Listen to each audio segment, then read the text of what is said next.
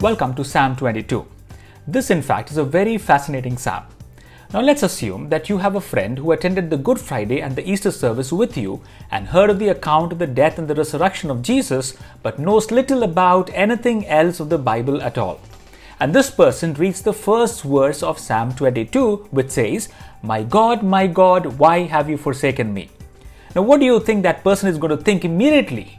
You're right. He or she is going to think about, wow, these are but the words of Jesus on the cross. But you and I know that these are but the Psalm of David. Now, how is that David is speaking of Jesus here? And precisely for this reason are some of the Psalms referred to as the Messianic Psalm. Although David wrote it, his writings were inadvertently used to the Holy Spirit to speak of a latter event to occur centuries later in the life of Jesus Christ. Of course, the Bible speaks of David being a prophet.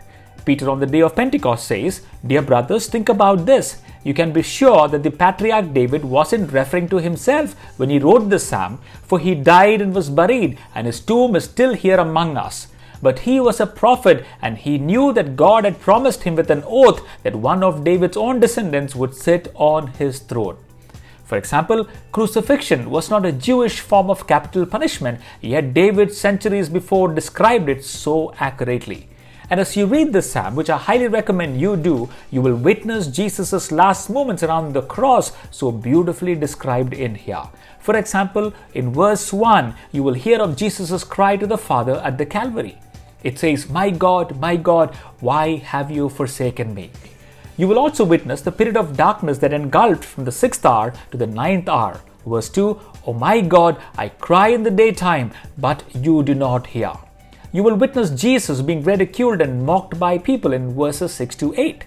"But I am a worm and no man, a reproach of men and despised by the people." Verse 7, "All those who see me ridicule me. They shout out the lip. They shake their head saying, he trusted in the Lord. Let him rescue him. Let him deliver him since he delights in him."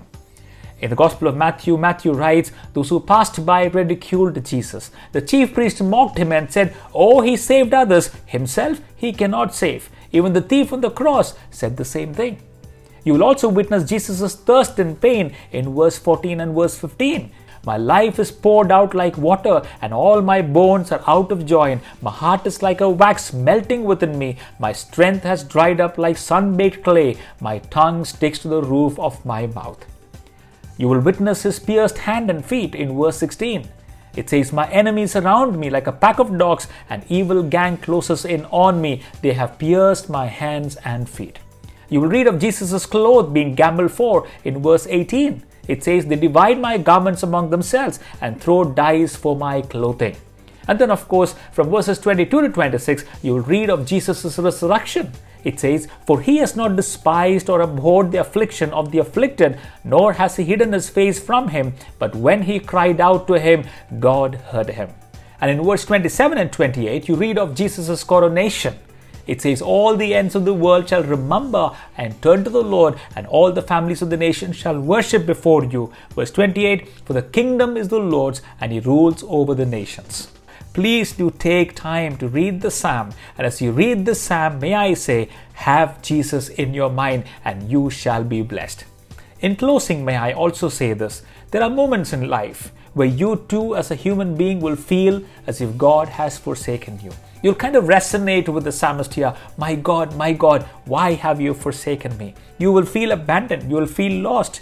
God will feel distant. But may I say, these are your feelings, and we praise God for our feelings. But the fact is, Christ was forsaken and abandoned for our sake, so that we may never be abandoned.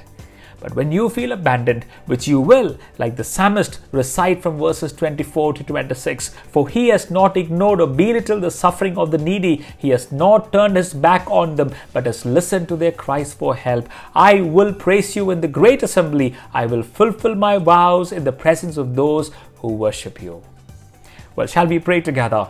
Dear Heavenly Father, I know there'll be time I will feel forsaken, abandoned and rejected. But help me know then that I'm forgiven because Jesus was forsaken. I'm accepted because he was condemned. I'm alive and well because Jesus died and rose again. My hope lies in nothing but in the risen Savior, my Lord Jesus, and in whose name I pray. Amen.